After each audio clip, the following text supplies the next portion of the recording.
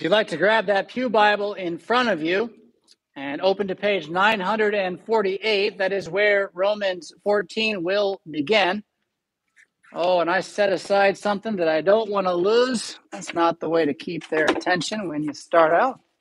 There you go. Also, if you want to put a note at page 958, that's 1 Corinthians 10, we'll be turning there at a certain point today as well. But I want to start with a parable of sorts. I think you'll see where this is going pretty easily, but I'm also going to be as careful as I can be as I do it. I want you to imagine a world like ours. It's our world, but it's different. And I want you to imagine in this world that thanks to the modern miracle of science, there is developed a shot that can help you live for another 100 years. They develop a medicine that you inject into your body that will mess with your body, and that is change your body, but it will do so in a way that will help you live another 100 years. But it might not, and it might kill you sooner. And then imagine that in your church that you go to, where you all believe that he is risen, He is risen indeed. Hallelujah. Some people decide to take this shot and some people don't. And the pastor won't say anything about it because they didn't use aborted baby the shot. This is strictly made out of something like, I don't know, pomegranates. Okay? Is it right or wrong to take the shot if it might make you live forever or if it might kill you? And the answer is, it's not the right question. This is what Paul is getting at in Romans 14.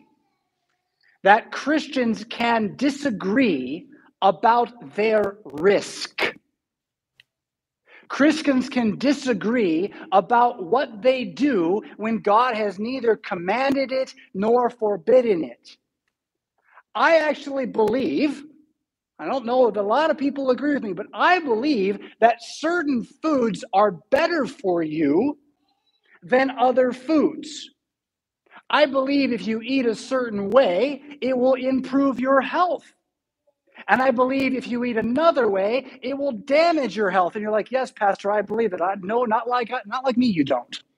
Because I got it upside down, and we'll leave that for another day. Because it doesn't matter. It has nothing to do with our religion, how long we live or how soon we die. Where else does this hit the road? What happens when you reach that ripe old age of 75 and you have that cancer that's in stage 2, but maybe you can get through it? What happens when they say, it's going to be like 2 years and your hair's going to fall out and your body's going to feel like crap. You really won't be able to see people. You're immunocompromised, but you got to do it.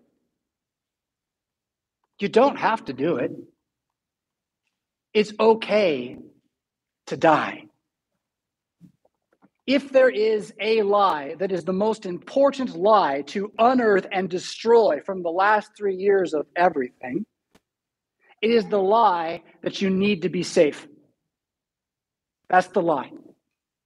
You don't have to be safe. Does that mean you should be in danger? I didn't say that. I said that you as a Christian have the freedom to be in danger. Forget American rights. As a Christian, you have the freedom to be in danger, especially if you believe it will be for somebody else's good. Think policeman. Think fireman. These days, think somebody who speaks aloud at a board meeting at the public school about the value of marriage. You have the right to be in danger as a Christian. More than that, you have the confidence to know that should they take your life, goods, fame, child, or wife, you know where I'm going with that? Though these all be gone, the battle still is won. What remains? The kingdom. The kingdom, because Christ has died, Christ is risen, and Christ will come again. That is as sure and certain as the sun rising tomorrow. In fact, the sun may not rise tomorrow if he comes again, but he will. He will be, and he will reign, and we will rise. And what Paul wants us to get at here then is when someone comes along and tries to distract us from that clarifying, harmonizing, transformative message with some story about how this life could be better here now, the last thing we want to do is kick each other out of church over that other thing. The last thing we want to do is get religious about things that are not our religion. Now, I can't tell you whether or not if you refuse to have a shot that would make you live 100 years but maybe kill you, whether or not your family would then no longer invite you over for dinner. I can't tell you what people would do, but I can tell you that that's happened in the last 3 years with all sorts of different things, and that shows you how religious we've gotten about this stuff. So Paul's text doesn't quite apply in some ways other than to say to us, stop it. Stop being religious about politics, even though you need to be involved in politics. Stop being religious about good food, even though you really should eat good food. Let's get to the text. Paul starts, page 948 again, chapter 14, verse 1. As for the one who is weak in faith, welcome him, but not to quarrel over opinions. There's two edges to this. They both have to do with recognizing that some people are new to the faith, or maybe they've been Christians their whole life, but their conscience is still tied to their works.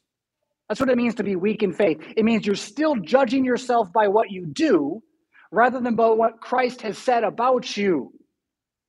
That person who is weak in the faith is to be welcomed into the church. The person who's not so sure if Jesus loves them or doesn't know if God can forgive that sin. You are wanted by Jesus and are to be welcomed by we who know that he wants us. And I'll confess, when it comes to this, my faith is weak.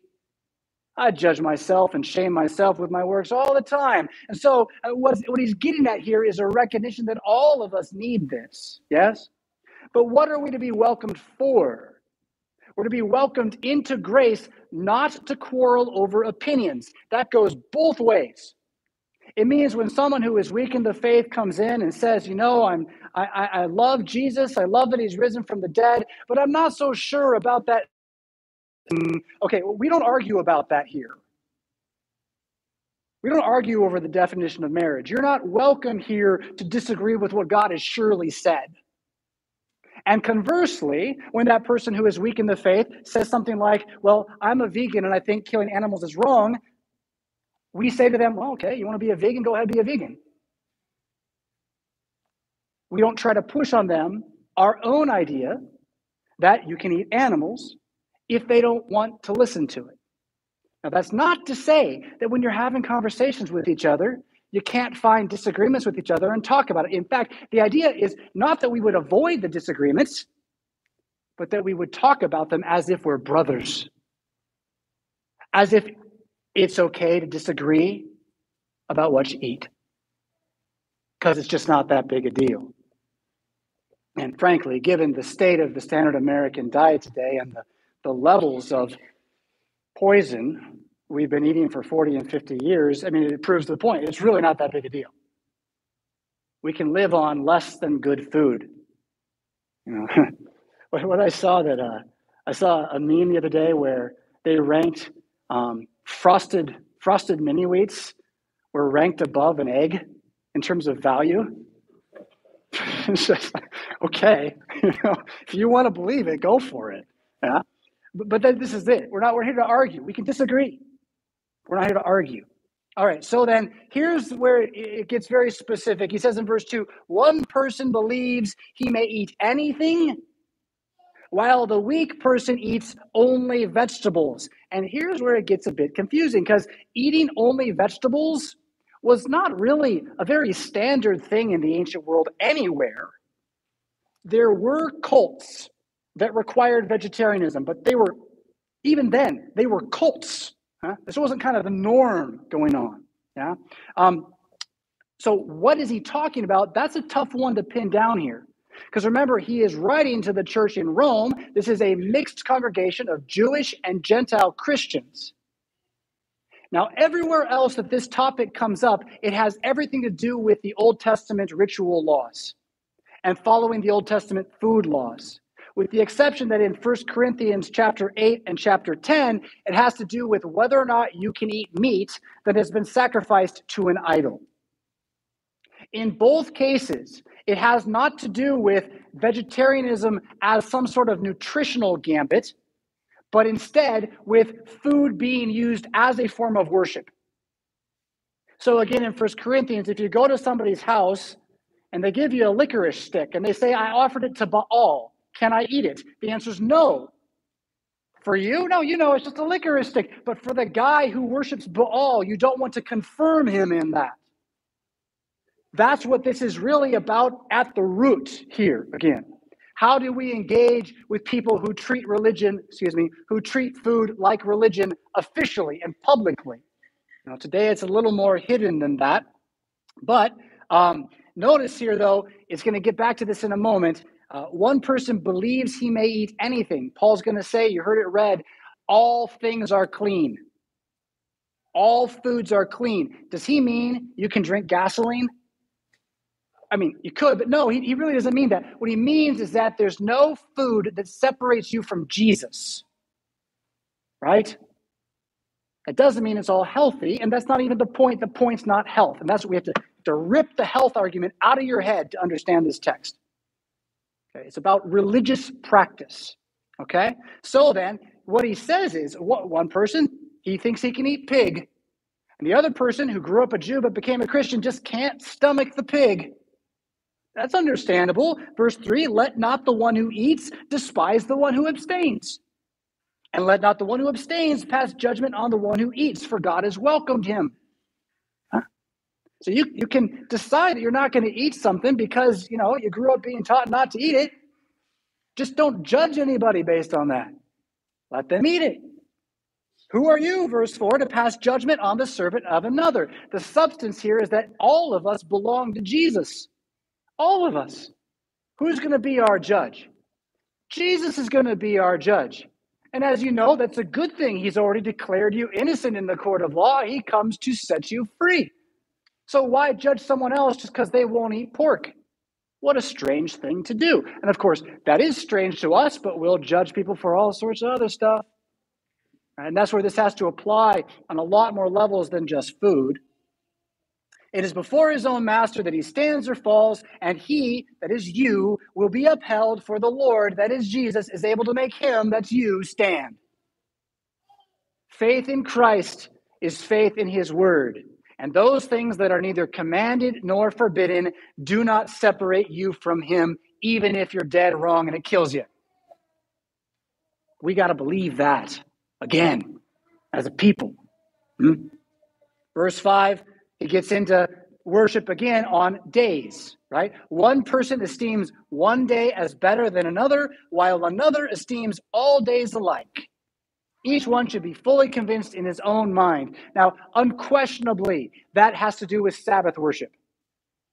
That has to do with Jewish Christians and Jewish legalizers who believed and or taught that they had to still keep the Sabbath, just like they had to still be circumcised, even though they'd become Christians. And it's very clear that the early church said, look, you want to keep the Sabbath? Keep the Sabbath. The problem is when you say you have to keep the Sabbath. If you don't keep the Sabbath, you're of the devil, which, by the way, is what the Seventh-day Adventist Church officially teaches. That to worship on Sunday is the mark of the beast. That's why they're ignoring this law, this phrase, right? It's fine if you want to think one day is better than another. You just can't make everyone else think that. Have you heard the story of Christmas? Where December the 25th come from? You'll get some people in an atheist forum online that'll try to tell you it's like the Invictus Sol, the unconquerable son of the Roman Empire. It's poppycock. What it came from is an early church father who wanted to figure out when Jesus was born. And so he did some math. And he knew from the moon calendar when Jesus died. And Jesus died on March 25th of the year that Jesus died. Now, of course, we don't know as much of this as we think we do, but he knew, he figured it out, okay? So March 25th was the day that Jesus died. And he also knew, as everybody knows, that a prophet dies on the day he is conceived. Like, you knew that, right? I could tell you in grade school, right? Yeah, no, but that's what he thought. That's what he believed. And so, since he was conceived on the day he died, March 25th, and since pregnancies are always exactly 9 months, December 25th is obviously the day Jesus was born, and boom, we celebrate the Christmas on December the 25th. Could we do it on the 26th? Yes, we could. Now, would it be wise to move Christmas? Like, would that help? No, not really, right? Why do that? So this doesn't mean that there isn't a wisdom to when you meet together. It doesn't mean that as a congregation you cannot agree with each other that 8 and 10 o'clock on Sunday morning is better than 2 a.m. on Monday night. Right? You can agree with that. What you can't do is say that if there's a church that wants to meet at 2 a.m. on Sunday night, they're not Christians. You can't do that. Which is why, again, when the Seventh-day Adventists condemn the rest of Christianity for not keeping the Sabbath, they put themselves outside of Christianity on that act alone, by condemning us. By the way, since we're on the topic of food and the Seventh-day Adventists, I do need to do a public service announcement. It's important for you to know that Seventh-day Adventism also does teach vegetarianism as a requirement for Christianity. You cannot eat meat because eating meat leads to sexual immorality. And so in order to stop sexual immorality from plaguing the people, we must remove meat from the diet. These are the words of the prophetess Ellen White. She is the founder of the Seventh-day Adventist movement, and she said that she would never eat anything that had a face or a mother. Now, to this day, you'll find atheist vegans who will say that. They don't even know they're Seventh-day Adventists, but they are. They're following a false prophetess who then had a follower whose last name was Kellogg. And he began an industry to sell foods to replace meat. And to this day, the Seventh-day Adventist Church also promotes global lobbyist organizations they pour tons of money into, advising global governments, local governments, national governments on nutrition policy. You follow me here?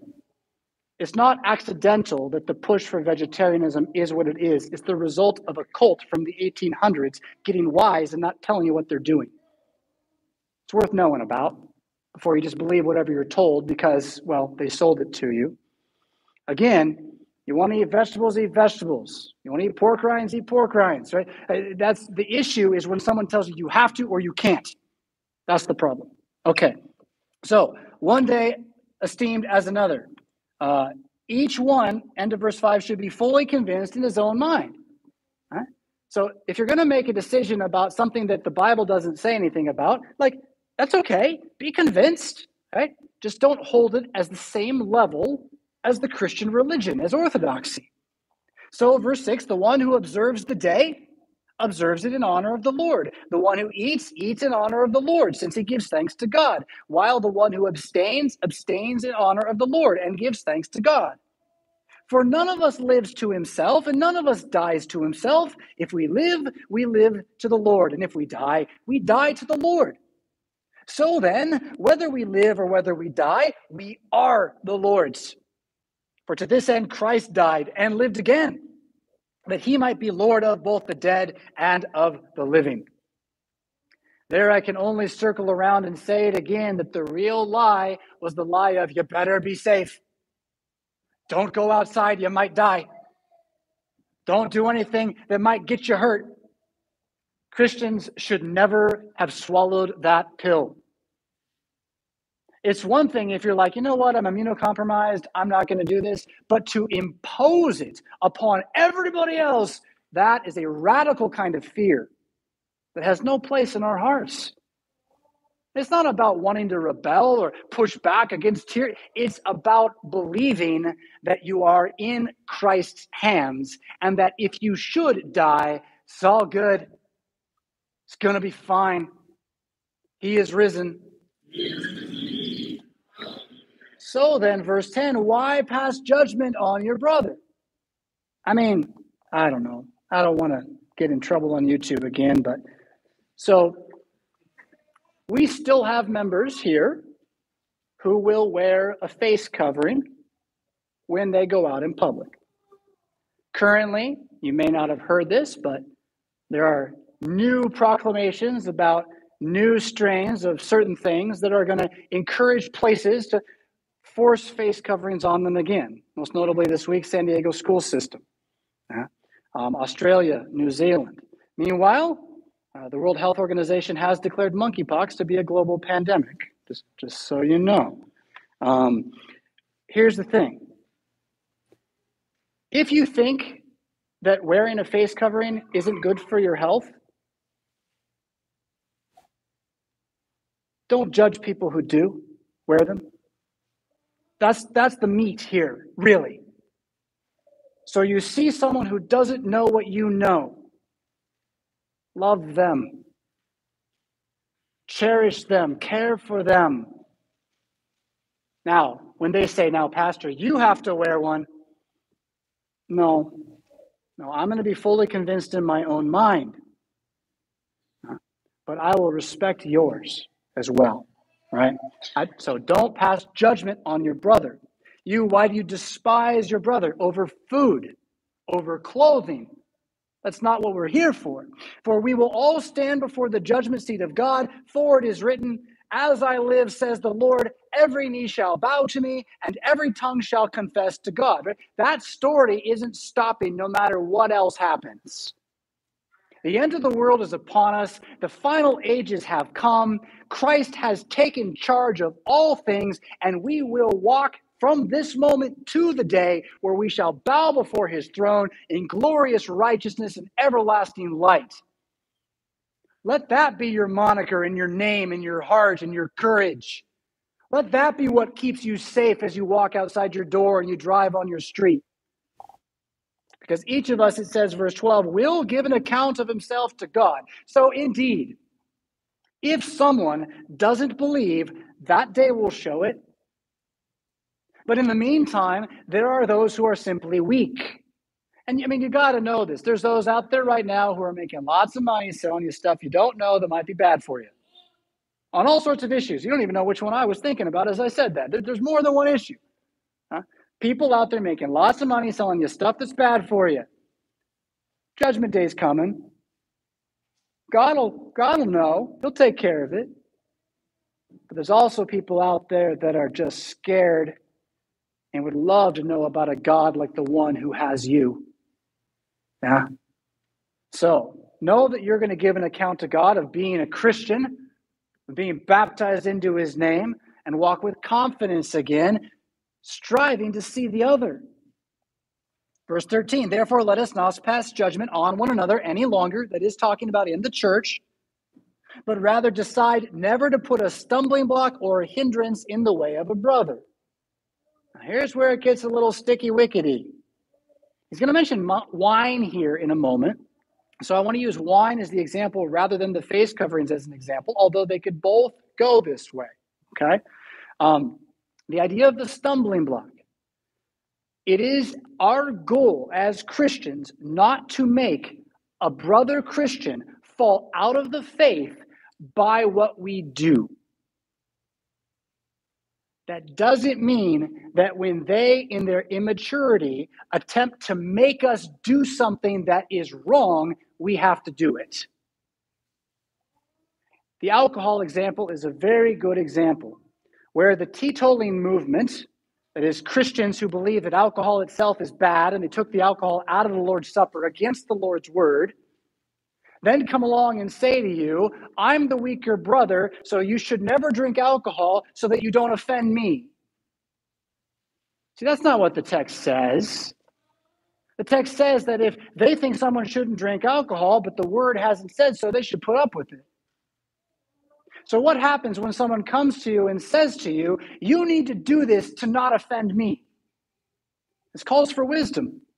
But if they've actually gone that far as to say that, the thing is, they're the one giving offense already. And it's not your task to submit to them as if they have the right to bind your conscience. The whole text is about how we should not bind each other's consciences. We should be free and strive to bear with each other. This is why, again, if someone says to me, do this thing because it'll make me safe, and I'm pretty convinced it won't make you safe, it might make all of us more in danger, it certainly won't be good for me at all, then I'm not going to let you strong-arm me with guilt and bind my conscience by things God has not said. You follow? Yeah?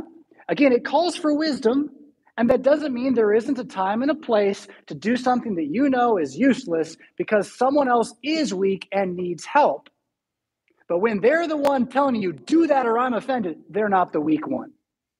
They're not weak at all. Yeah. If anything, they're high-handed at that point. It is our goal then not to put a stumbling block in the way of a brother. What we want to do is not trip each other up. We want to build each other up, not trip each other up. Paul says, verse 14, I know and am persuaded in the Lord Jesus that nothing is unclean in itself. We already kind of got through this, right? Nothing is unclean in itself. No food spiritually will kill you.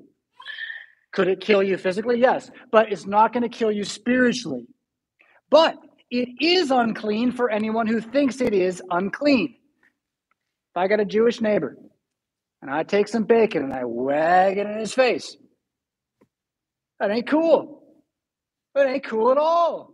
And that's what he's saying. Don't do that. You're toying with the man's heart. Why would you do such a thing? Right? It doesn't mean you don't eat bacon in your house. You're free to do that. Huh? If your brother is grieved by what you eat, you are no longer walking in love. That's the goal, is to walk in love, to see your brother for who he really is. And again, your Jewish neighbor is not your brother, but your Christian neighbor at church sure is. So we want to walk in love so as not to destroy the one for whom Christ died. Like, the last thing we want to do is have people who cannot come to St. Paul Lutheran Church because of their medical decisions, because of their nutrition decisions. That's the last thing we want. We don't want to destroy people because we think we're right about this or that. Or we could talk about the Second Amendment. Yeah? We could even maybe talk about critical race theory, although that gets pretty religious pretty fast. Yeah? The trick is, again, how much can we all put down our opinion about those things in order to join in what we know will bind us together with certainty, which is these words, these very words, right? Now, verse 16 is key in all of this. Do not let what you regard as good be spoken of as evil. You are supposed to have your own opinion. You are supposed to be able to talk about it with your brother. You're just not supposed to judge each other over it. I mean, Packers, Bears, right? It's kind of a thing, but it's a joke the whole time. But you see the point there, I hope. Like, you should be able to both wear your jerseys, Packers, Bears, watch the Packers-Bear game, sit beside each other, and like rejoice no matter who wins. Christians should be able to do that. And about much more important things than sports. For the kingdom of God, that's us, is not a matter of eating and drinking, but righteousness and peace and joy in the Holy Spirit. Now, someone might come along and say something as silly as this. Oh, look, Paul says the kingdom of God is not a matter of eating and drinking. Therefore, the Lord's Supper isn't part of church.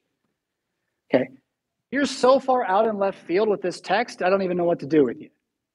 He's talking about eating and drinking meat bought at the marketplace.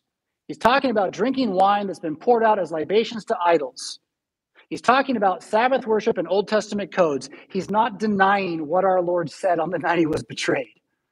Insanity to use this text that way. But to be sure, what our Lord said on the night he was betrayed is a matter of righteousness and peace and joy in the Holy Spirit. Because if the Lord's Supper is not there to feed your knowledge that Christ has made you righteous, and instead is some work you're doing to earn more glory and get out of purgatory sooner, well, you're confused.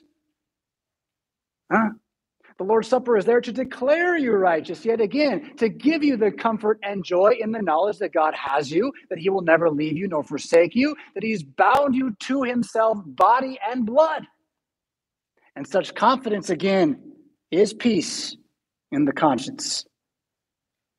Whoever thus, verse 18, serves Christ is acceptable to God and approved by men, right? So get that. Yeah? You have your opinion about nutrition. You hold to it, You're willing to defend it, and you're willing to let someone else think you're just dead wrong. God approves. And other people of goodwill will also approve. They're going to say, what a reasonable guy. He actually he's willing to learn that he might be wrong. He's willing to consider new information and not get all immediately emotional about it. I mean, again, that's the trick. You want to know how someone is doing something as a religion? When you bring it up, they get emotional. They get real emotional. They just go right at you. You can see right there how much politics has become a religion these days, and why increasingly you can't avoid thinking about it. I mentioned this last service, when you have senators like Elizabeth Warren saying that pro-life pregnancy centers are deceiving women into keeping children they do not want and that they need to be shut down, I don't think she's just talking politics. She's talking religion, and an evil one at that.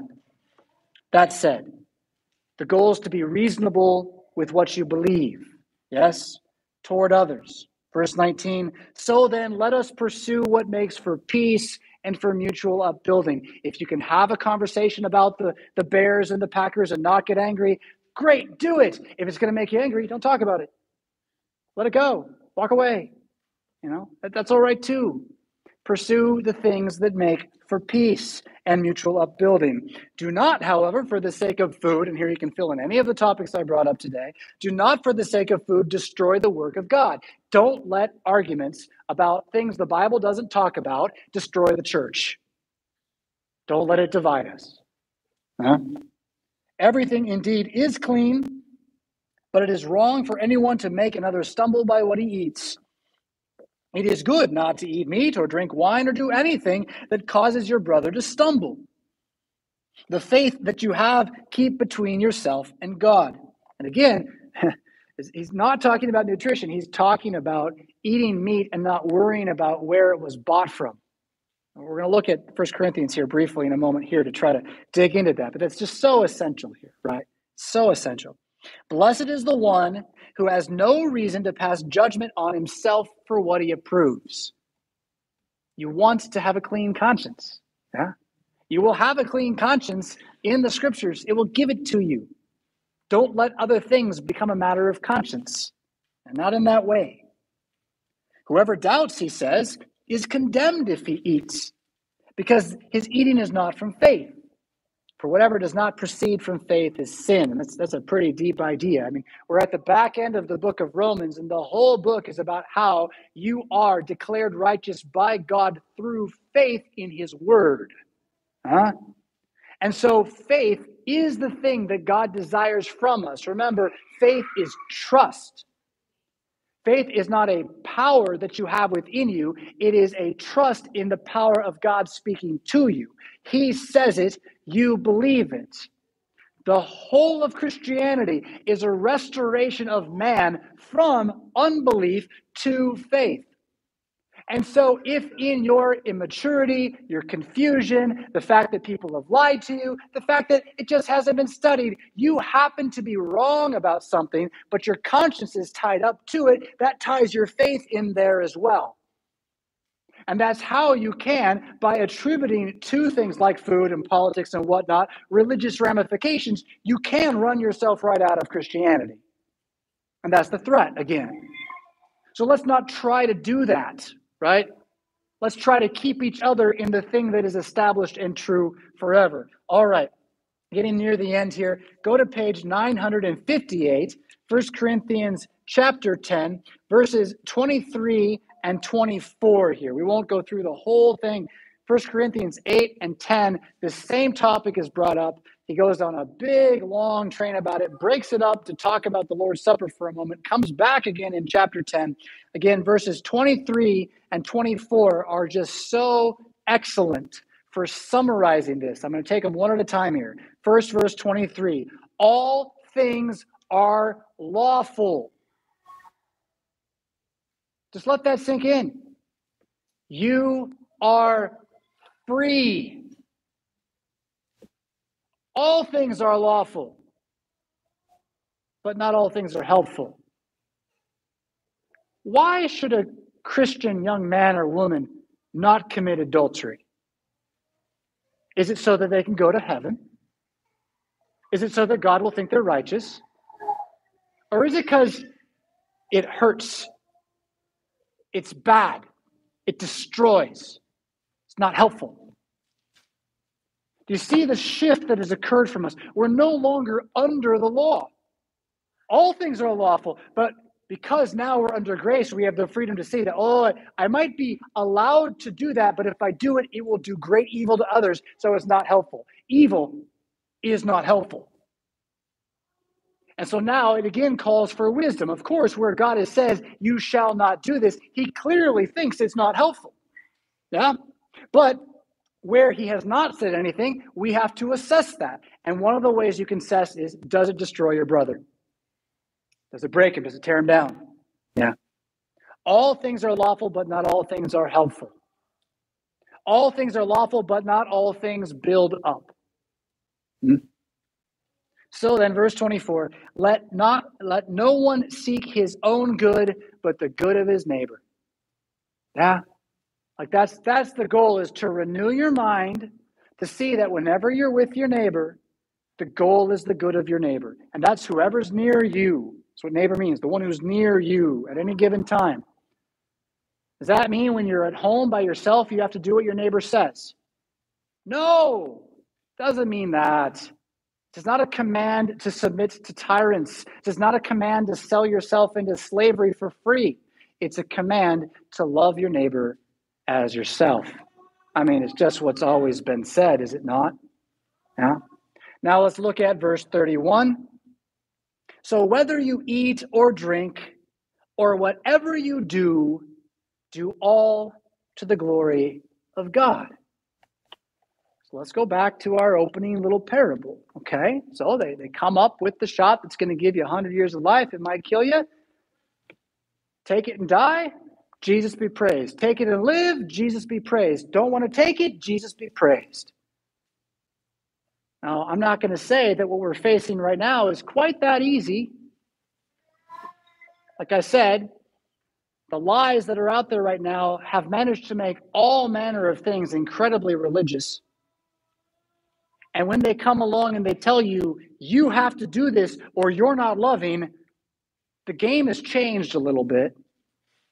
Especially when they say, you have to do this because we're your king, and they're not. The game has changed a little bit. Nonetheless, the wisdom of Romans 14 can help us navigate this path by seeing that our end goal is always to build up in the scriptures and what we know to be true.